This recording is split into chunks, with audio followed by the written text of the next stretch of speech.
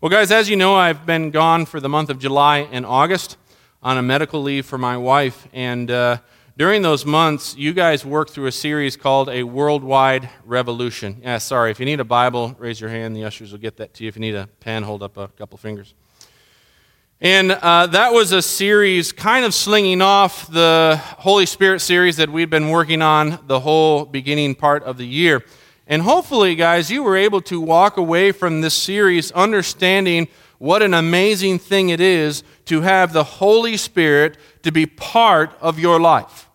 Hopefully, you were able to see how these regular, ordinary people in these stories were used by God to do extraordinary things simply because they were filled by the Holy Spirit and empowered by Him to do very amazing things. And in doing so, the kingdom of God was advanced in powerful ways. I mean, people were being healed, lame people were walking, blind people were seeing, dead were being raised to life, horrible men who were murderers were being transformed into godly missionaries. And not only that, the gospel was being spread to the entire known world at that time, and God was using ordinary men and women to do it. And the takeaway for us in all this should be that God can and will do the same thing through us by the power of the Holy Spirit. And it's important that we understand that. It's important that we understand what amazing power we have been given by God through His Holy Spirit to live the lives that we've been called to live. Because, guys, without Him, it is impossible. Amen? We need Him. So hopefully you guys walked away with that. I also want to take some time right now just to thank all the guys who stepped up this summer to preach. Josh Watson preached a couple times. Kirk Hansen preached. Mark James preached. Paul Jeffries preached.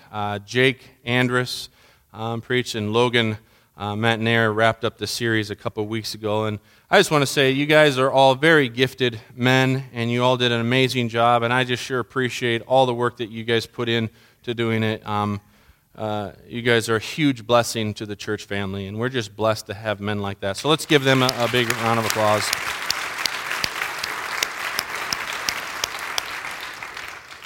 Well, today we're going to be starting a new series. And I have to say that this series was not planned at the beginning of the summer. In fact, my plan was that we were going to be starting a series this fall focusing on knowing what it means to walk by the Spirit. But that isn't happening. We're going to be doing something very different, and I'll explain in a bit. But first I want to say this. This series is going to be a bit raw. It's going to be real. It's unfiltered. I'm going to be brutally honest with you, and maybe even more than you might like. Maybe even more than you might be comfortable with. But I feel like I have to be, because like you, I'm on this journey of running after Jesus, and sometimes, actually probably most times, I don't understand what's going on. I don't have it all nicely wrapped up in a package and neatly put into 5 theological doctrines like some pastors do. Unfortunately, I'm a mess. A lot of times I take 1 step forward, and then I take 2 steps backwards. A lot of times in seeking after Jesus, I will run into a wall, and I don't know where to go, and I just get stuck. And I say all that because that is what this series is going to be about. You're going to be invited into my journey with Jesus, and you're going to see my thoughts and my reasonings and questions that I have about God. And like I said, it might get messy. I might get emotional. I might shed some tears up here. Not that I ever have, but I mean, just in case. But it might not be as clean as you would like, but it is what it is. And I feel like God wants me to bring you along on this journey because somehow, I don't think I'm the only one going through this stuff.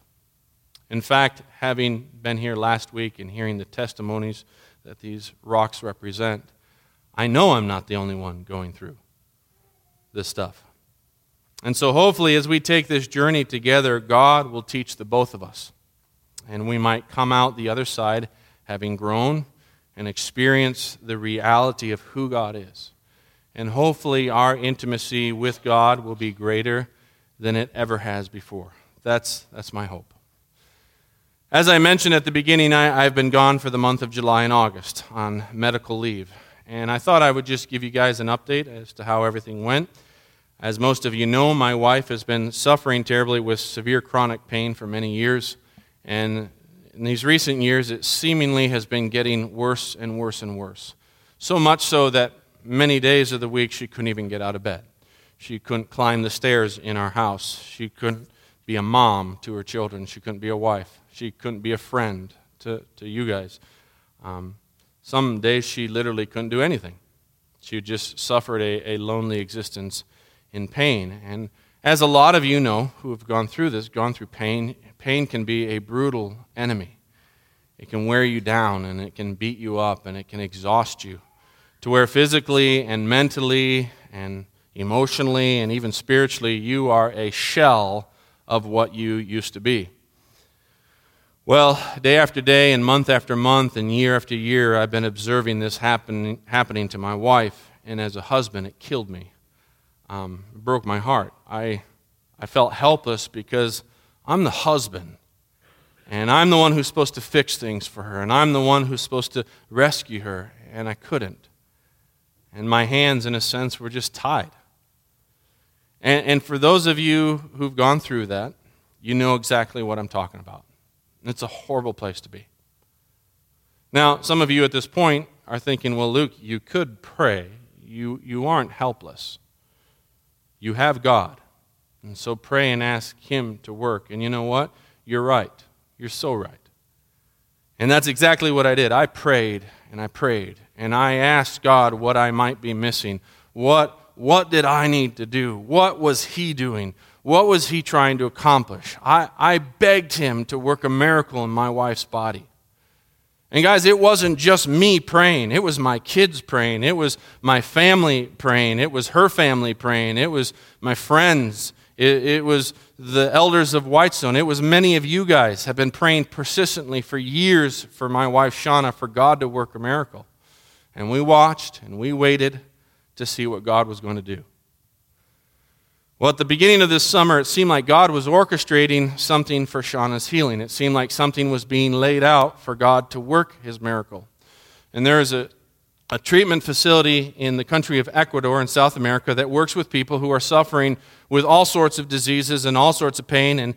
And someone from the church family found out about it, looked into it, and they approached us and offered to send Shauna down there for a 6 weeks treatment to help heal her body. Well, we both prayed about it, and as much as Shauna did not want to be away for 6 weeks away from her family, especially during the summer months, we felt like maybe this was what God was providing to heal her body. And so we agreed to send her. Now, it was at this point that the elders then agreed to give me a 2-month medical leave, and they told me, they said, Luke, I want you to focus on Shauna. Focus on your family. Don't worry about the church. The church will be fine. You focus on your family. And let's just trust God to work a miracle, and we will see you September 1st. And guys, I cannot thank the elders enough. I cannot thank you guys enough for allowing me to do that. I so appreciated that. Both Shauna and I did. So Shauna went to Ecuador, and she stayed at this facility, and about midway through the point, I went down there too and spent down there for a little over a week. And this is a picture of the staff down there, and let me tell you, these people were amazing. They loved on Shauna, and they served her, and they cared for her, and they worked with her, and they poured themselves into trying to help heal Shauna's body, and they were such loving people. Some of them were even believers, followers of Jesus, and it was just cool to have that connection. And it was so nice to go back down to South America where I grew up and to just be around that culture again, and I just love those people so much. And you know, guys, while we were down there, our hopes were high. We truly thought that God was going to use this to heal Shauna's body. And I will never forget that during that time, right before I went down, the church prayer ministry, they organized a night where they invited the entire church family to come to the sanctuary and to just pray for my wife, Shauna. Well, that day I was down in Chicago to get my passport to be able to go down to Ecuador, and I got back here late, and I was coming to pick up my truck because somebody had dropped me off at Amtrak. And when I pulled into the parking lot was full of cars.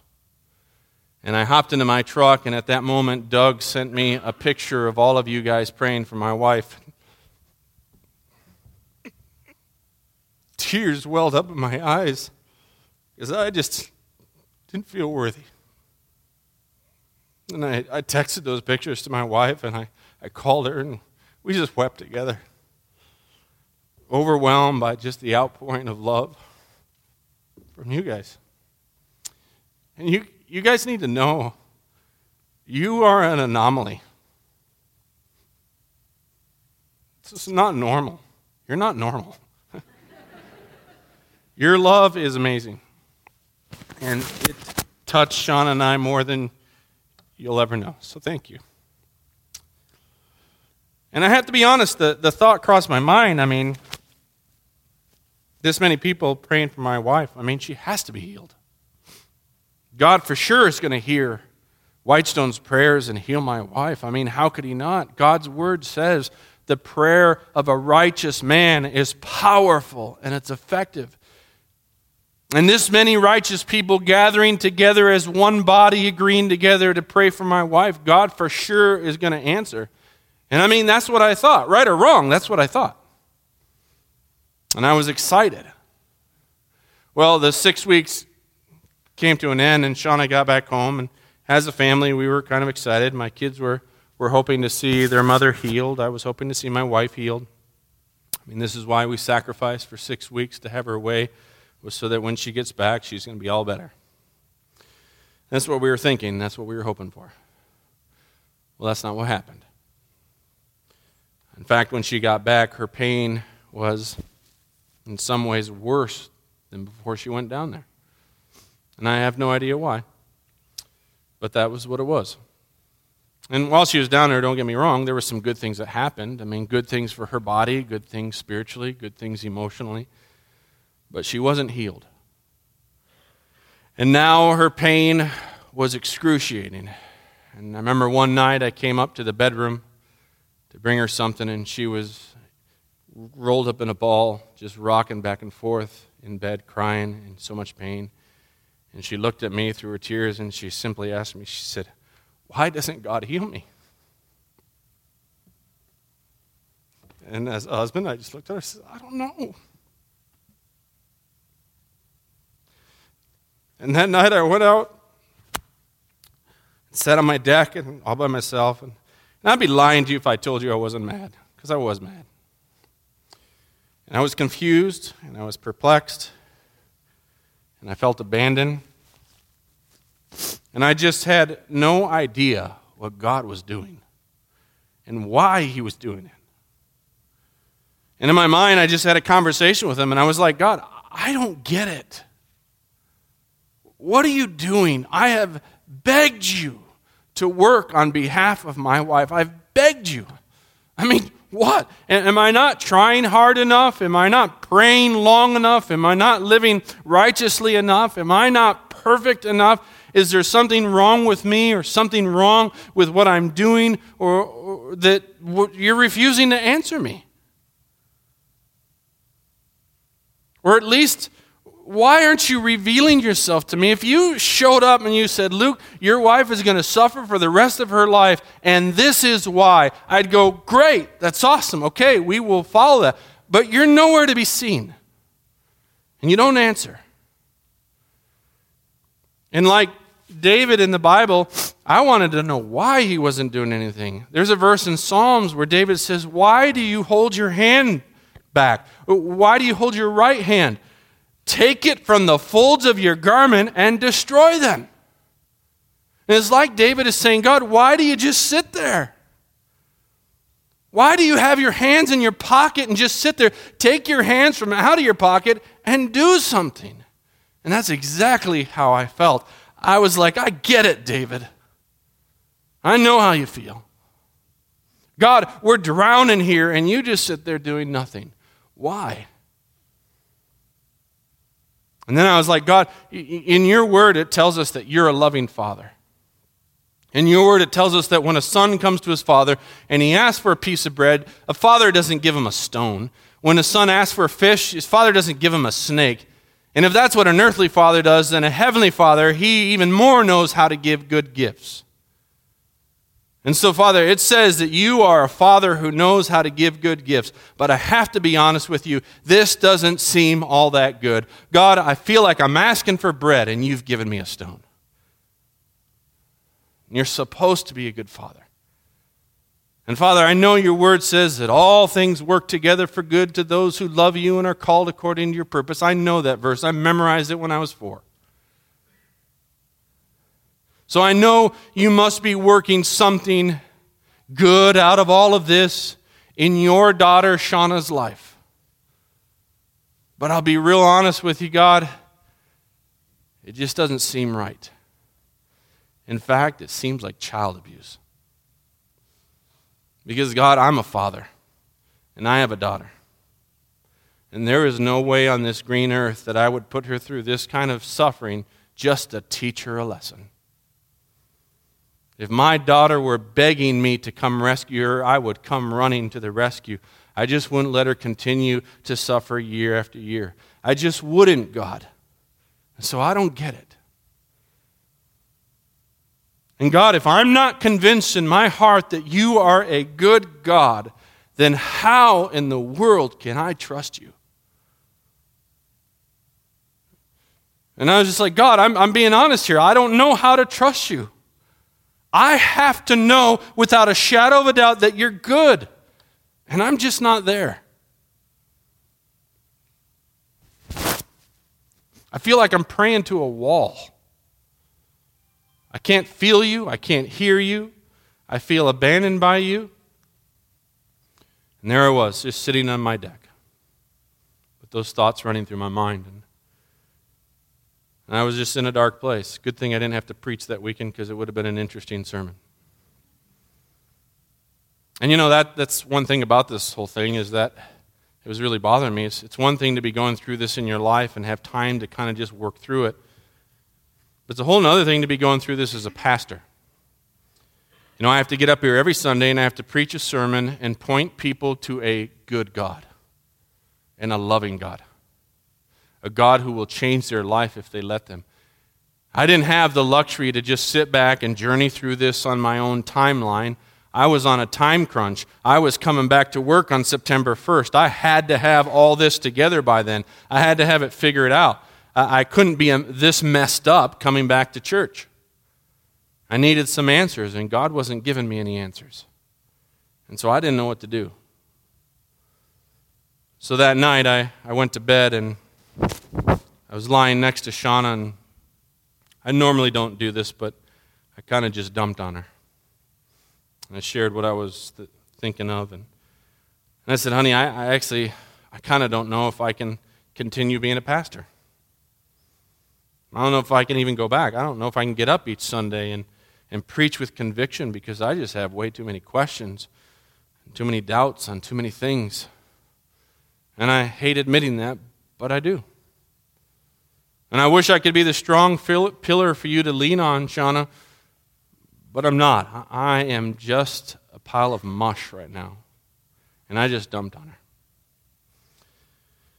And I knew she wouldn't, but you just never know. And I was thinking to myself, if Shauna comes back with some little fancy Christian saying or platitude, I'm going to run out of the room.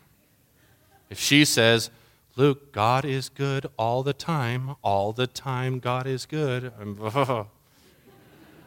If she picks up and reads me the Footprints poem, I'm going to scream. Because as you guys know, when you're in a pit, those things mean nothing. They mean absolutely nothing. And they almost do more harm than good.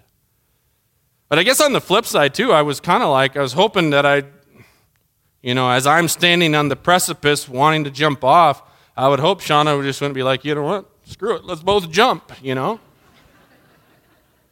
Where in her pain, she hears her husband giving up on everything he's preached about for the last 12 years, and she says, fine, I'm done too. I was hoping she wouldn't do that. And I guess I didn't know what I needed to hear from Shauna, but whatever, it didn't matter. I just dumped on her full bore. But Shauna didn't do either of those things. And in typical Shauna fashion, in all of her pain, she said, honey, I completely understand how you feel. I get it. But honey, she said this to me. She says, don't for a second think God isn't good. Because he is. She said, don't for a second think that God doesn't love us. Because he does.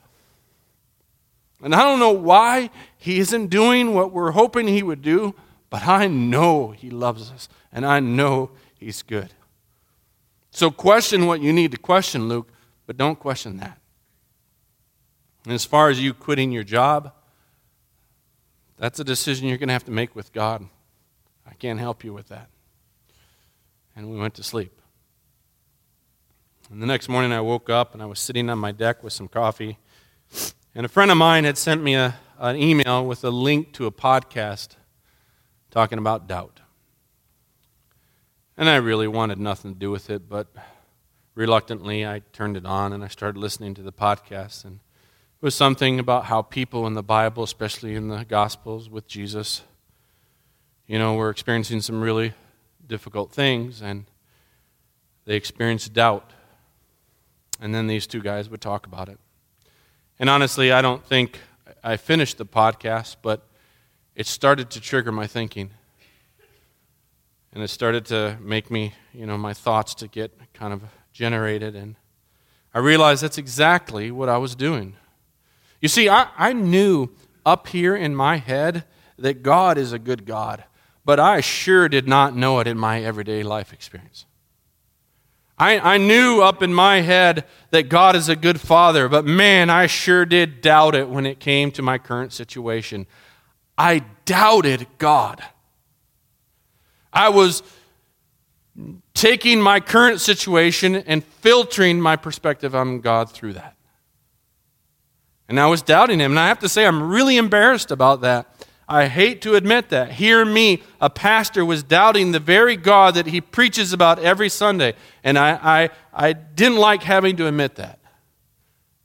But there I was. And it's weird. That morning, it's like God simply asked me, he said, Luke, so what are you going to do about it? What's your plan then? You doubt me. You doubt my goodness, you doubt my love, then where are you going to go to? Who are you going to turn to? And I sat there and I pondered that for a long time. I was thinking, well, I could run to this, I could run to that. I could run to this person or that person, or this activity or that activity. And I did have choices before me. Where was I going to go? What was I going to do? And as I was pondering that,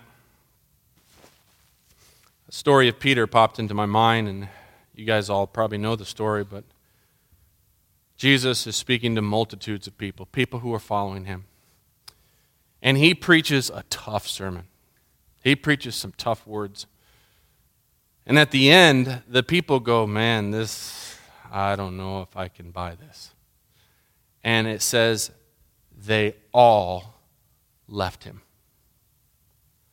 And Jesus turns to his 12 faithful disciples and he says, so guys, what are you going to do? What are you going to do? And Peter answered and he said, Lord, where would we even go? Where would we go? Only you have the words of life.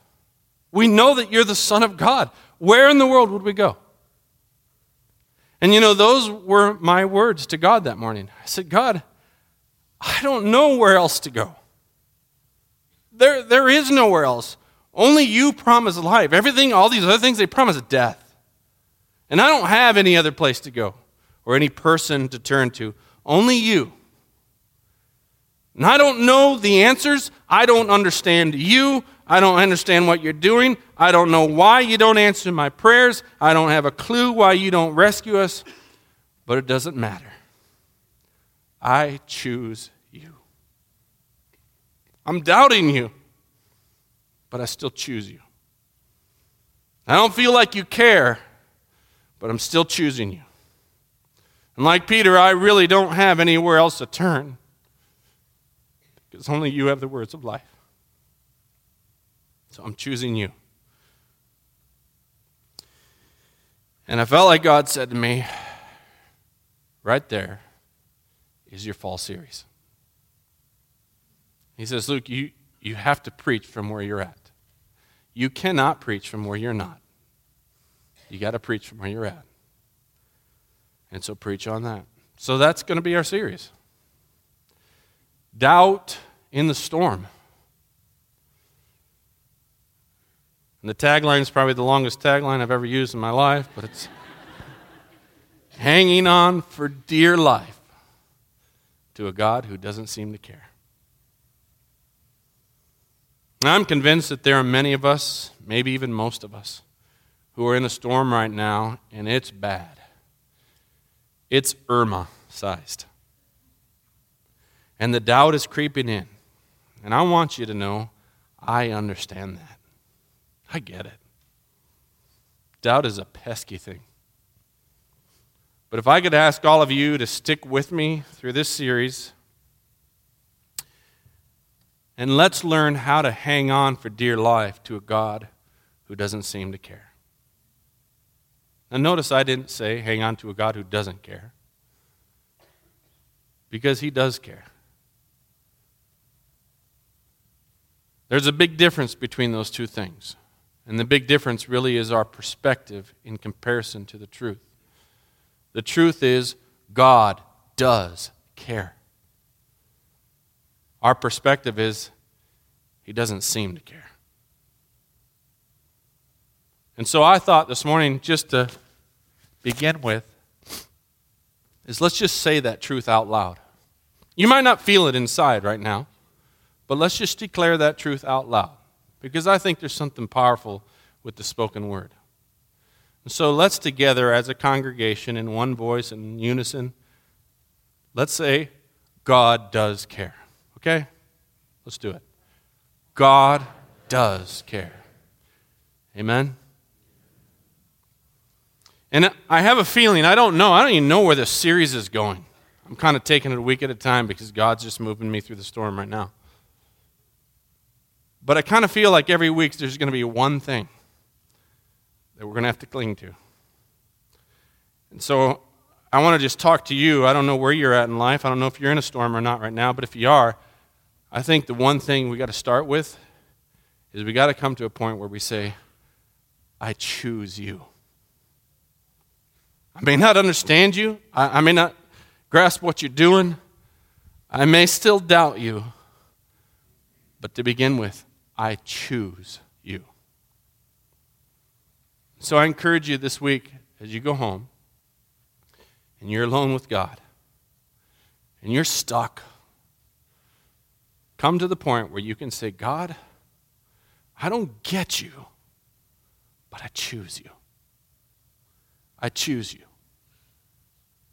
And hopefully as we progress on this journey together, God is going to help us see the truth not only up here in our heads, but down here in our hearts, to where we can say with full conviction, yea, though I walk through the valley of the shadow of death, I'll fear no evil, because you're with me.